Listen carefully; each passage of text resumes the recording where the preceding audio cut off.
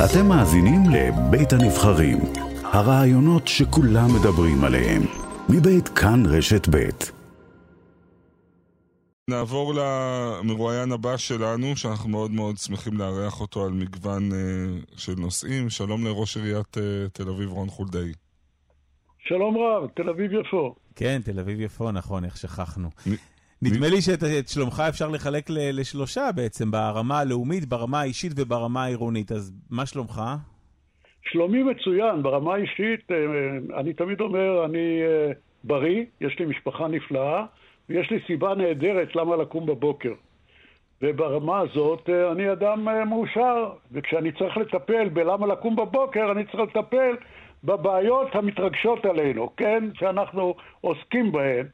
ואחד הדברים שאני צריך להגיד, כן, יש לי משימה לשמור על העיר תל אביב יפו כעיר חופשית, כעיר ליברלית, כעיר שבה כל בן אדם יכול להביע את עצמו ולחיות על פי אמונתו, עיר שכל מיעוט יכול לקבל פה הגנה, עיר שנשארת בינלאומית ולא עם לבדד ישכון.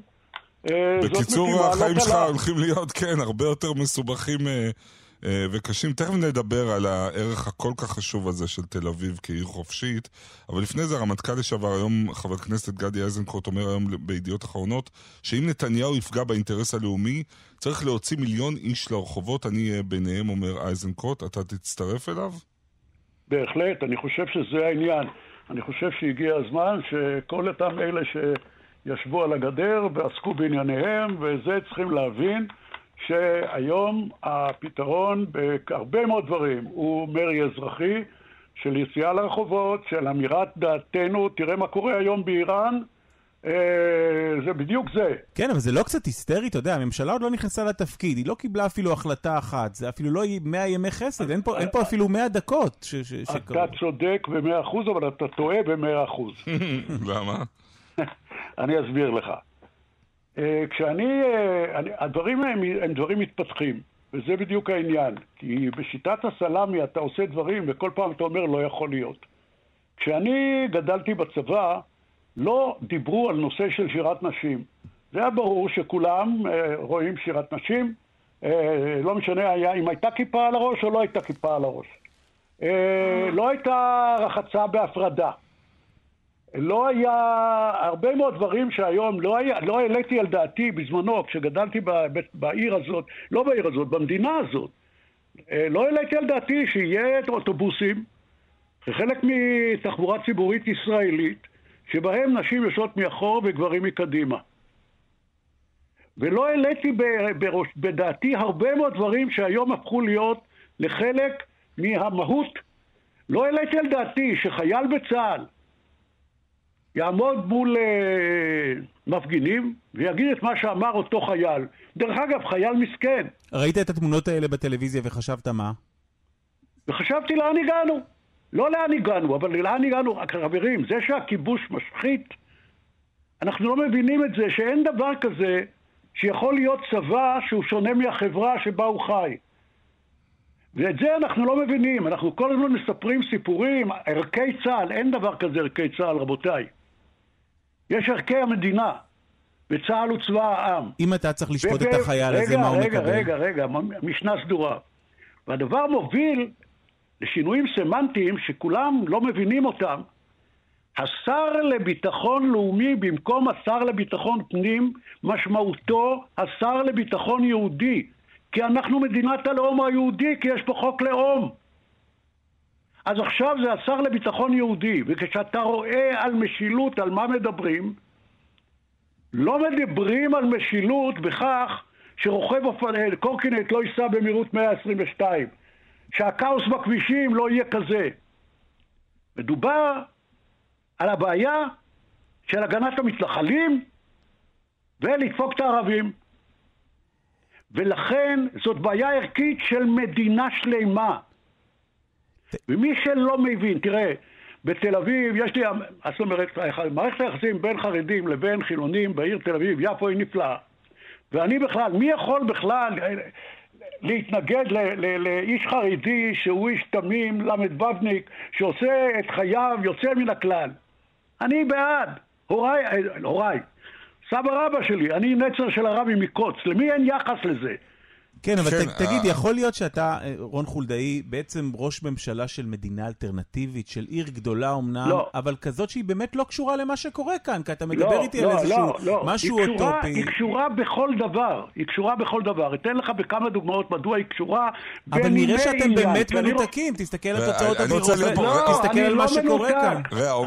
רון, רק שנייה, אני רוצה להגיד את הצד שלי, אני לא מסכים איתך, עומרי, תל אביב היא לא בואה, היא מרכז עצבים חילוני תרבותי של המדינה הזאת. שהוא כבר לא קשור למה שקורה מחוץ למדינה. מאות אלפי אנשים יוצאים כל בוקר מהבית שלהם שהוא לא בתל אביב, ובאים לתל אביב, לעבוד בה, ליהנות מתרבות חופשית. היא הבירה החילונית של ישראל לצד ירושלים, היא לא איזה משהו מנותק.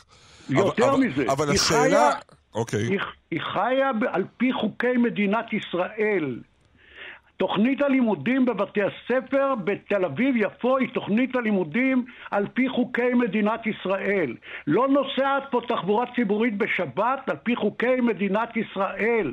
אני עושה איזשהו פרויקט קטן שנקרא נעים בסוף שבוע, וזה על חשבון עיריית תל אביב ועיריות אחרות בסביבה. אבל השאלה, רון חולדאי, מה תעשה עם המציאות החדשה המשתנה? ניתן תסריט לא הכי מופרע בעולם. חוק שאוסר על מצעדי גאווה, מה תעשה? תראה, אני מציע לא להגיע לשם לכל מי שעוסק בזה, כי אני אעשה הכל שיתקיים מצעד גאווה שלא עיריית תל אביב מממנת אותו. אבל אני אדאג זאת אומרת, אתה תמצא דרך יצירתית לעקוף את החוק. בדיוק ככה. לעקוף ולוודא שהדברים יקרו. זה לא מסוכן לעקוף חוקים? כמו שאני עושה גם היום במציאות הקיימת, להגיע לכך שתהיה פה תרבות חופשית, למרות שיש כאלה שמנסים לצנזר אותה. זה לא מסוכן לעקוף חוקים?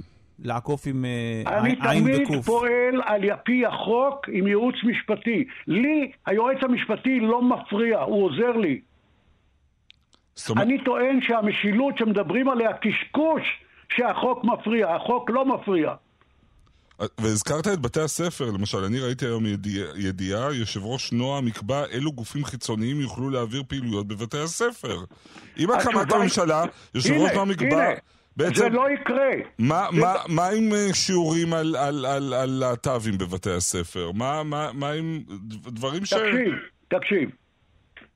הדברים האלה בתל אביב יפו יימשכו. אני לא נותן לעמותות חרדיות או עמותות חרדליות לעשות כאן פעולות של זהות יהודית. לא תיתן?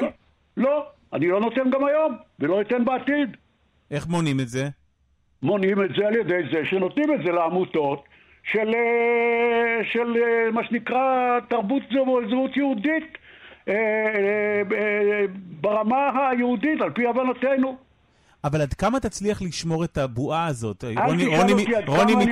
רוני מתנגד למונח הזה. אבל זה אי, כי אם בכל שאר המקומות... רגע, עומרי הסנם, אתה לא רוצה שהתרבות במדינת ישראל תהיה חופשייה. אתה לא רוצה שעם אנשים צעירים שאוי ואבוי, אוהבים גברים או נשים שאוהבות נשים, לא יוכלו לחגוג את זה ברחובות של עיר שהיא המקום הכי ליברלי, אחד הפלורליסטים בעולם. אתה לא רוצה? מה שאני רוצה זה לא רלוונטי. מה שאני רוצה זה לא רלוונטי. השאלה איך הוא מצליח לשמר את האי הזה בתוך מדינה... אצלך בחולדה, אתה לא רוצה תרבות חופשית? גם חולדאי הוא מחולדה, אתה יודע. אצלי בחולדה, אני מאוד רוצה תרבות חופשית. כי אם תל אביב ינחבו בה את האור על החופש, גם בחולדה זה יקרה, זה ברור לך. זה ברור, השאלה איך משמרים אי כזה. כבוד המראיינים, מותר לי לשאול שאלה? ודאי, כן. אפשר לראיין אתכם? בטח. אתם מנהלים שיחות נפלאות ומראיינים אחד את השני וזה תענוג לקשיב. טוב, בקיצור, תשמע, אני אומר את זה ככה, אני אעשה כל שיש לידי כדי לשמור על תל אביב להיות חופשית. לדאבוני, ואת זה אני מזהיר את עם ישראל, בגדול, אנחנו בדרך להיות מדינת הלכה. מדינת הלכה זה איראן שפועלת על פי השריעה. זה שאתמול טרח ראש ממשלת ישראל המיועד להרגיע, מה שנקרא במרכאות, את ארצות הברית שמדינת ישראל לא תתקיים על פי התלמוד, זה רק דברי סרק, הוא לא מגן. עצם האיושים שהוא עושה, מראה לאיזה כיוון הוא הולך. נכון, מה שהוא עושה, הוא עושה כדי להגיע למציאות שבה תחת כנפי כל הסיפור הזה, ישנו את החוק כדי שהוא יצא מאימת הדין. אבל בפועל זה הסיפור. עכשיו, כן, אבל צריך להגיד על נתניהו, שבטח בהרבה גזרות, בטח בביטחונית, האיש הוא מהשקולים שהיו לנו, ובסוף יש את הצד של הפרופוגנדה, ואת הצד של קמפייני הבחירות, אבל בסוף, זאת אומרת, עברו עלינו... מי שמשתמש בחבלן רשלן, כשמכניסים את המרעום, קורית פיצוץ בתאונה. ולכן, את מי אתה זה לא משנה. השאלה היא, אם לא הכנסת למקום מסוים, דטונטור שיגרום לך לצורך לעסוק בזה. דרך אגב, הוא בעצמו חווה את הדברים האלה בראשית הדרך כשהיה ראש ממשלה, עם הזלזול במנהרות הכותל, בכל מיני דברים אחרים. עכשיו הוא הכניס את ובכל זאת אני חייב לומר משהו, הוא ניצח ניצחון מוחץ, הוא קיבל 64 מנדטים והוא מרכיב ממשלה, זאת אומרת שהגישה שאתה ניסית להפגין וניסית גם את כוחך בפוליטיקה הארצית, היא לא עבדה, הציבור לא קונה את הדבר הזה, אז איפה נכשלת? איפה נכשלתם? כן, הזכרת את המילה כיבוש קודם, הציבור לא רוצה לשמוע את המילה כיבוש. אתה יודע, רק דבר אחד קטן, סיפרה לי פוליטיקאית בחירה אתמול, שהיא באה לארצות בבית ספר, מהשמאל, דיברה נגד הכיבוש, בא אליה הילד ואמר לה, מה זה כיבוש? אתה מבין? הילדים שלנו אין להם כבר מושג, אף אחד לא רוצה לשמוע על זה. אני הוריתי להכניס מפה לבתי הספר, מפת גבולות ישראל, ומשרד החינוך אסר עליי להכניס מפה של גבולות ישראל לבתי הספר. אני הכנסתי אותה בכל זאת. אני חייב לשאול, אנחנו לצערי, הרעיון הזה, אנחנו מאוד נעים לדבר איתך, אבל כן, עוד שאלה אחת על גבולות הגזרה שלך. כתב העת האקונומיסט מפרסם היום את דירוג הערים היקרות ביותר בעולם, לפי סקר עולמי של יוקר מחיה, סינגפור וניו יורק במקום הראשון, תל אביב במקום השלישי, ואני בתור תל אביבי שאוהב נואשות את תל אביב כבר הרבה שנים, למה כל כך יקר בעיר שלך, אדוני רון חולדאי? למה אי אפשר כמעט כבר לגור? רגע. מה אתה רוצה, שרק תיירים מצרפת ויגורו במגדלים בעיר הזאת, והחברים שלי ואני נצטרך לעוף ממנה למושב, שזה פנטזיה של אשתי, אבל ממש לא שלי? בוא לקיבוץ חולדה, אי אפשר, המחירים כבר, זה יורד מהפסים. מה אתה הולך לעשות עם זה? ולמה זה ככה? זה בדיוק מה שאמרתי קודם לגבי תל אביב, שהיא אינה בועה ואינה שונה ממדינת ישראל. סינגפור היא מדינת אי, וסינגפור היא לא עיר. אז ככה תלוי איך אתה מתייחס לזה. גם מדינת ישראל היא מדינה מאוד יקרה. בחולדה מחירי הדיור מאוד מאוד, תנסה לקנות היום בהרחבה בחולדה דירה, בית. יגיד לך עומרי אייסנהיים, איזה מחירים... עומרי, אמרת לי שעשית עסקה טובה, מה יכולת היום? הבעיה שזה אשליה, אתה מוכר בהרבה, אבל אתה צריך לקנות בהרבה עוד יותר. לא, אבל אתה כראש עיר רואה גם אותנו, את האנשים, את מעמד הביניים שאוהב את העיר, שהוא אדם והחמצן שלה, אבל כבר בקושי יכול... אז יש לך איזה תוכנית בשביל זה? כן. נו? כן, אני העיר היחידה בארץ, שעושה רבות לכתובת העניין הזה. ראשית, יש לנו תוכנית דיור סדורה, שמוסיפה באופן קבוע דיור בר השגה בהנחות מפליגות. כאשר בשנים הקרובות כבר מתוכננות כ10,000 יחידות דיור, שתהיינה בהנחות מפליגות לסחירות ולדיור בסחירות במחירים, בסבסוד גבוה מאוד. הדבר השני, אני יזמתי תוכנית שמייצרת מציאות של תושב תל אביב. ובזה נסיים. למשפחה בתל אביב, לזוג ושני ילדים, היום קיבלו הנחה של 10,000 שקל בשנה. כי הוזלתי הוצאות עירוניות בצורה דרמטית. אז בוא נסכם. באמת, הנושא הזה באמת... אבל המחירים שבגללם מקבלים עיר יקרה, זה לא מחירים תל אביביים.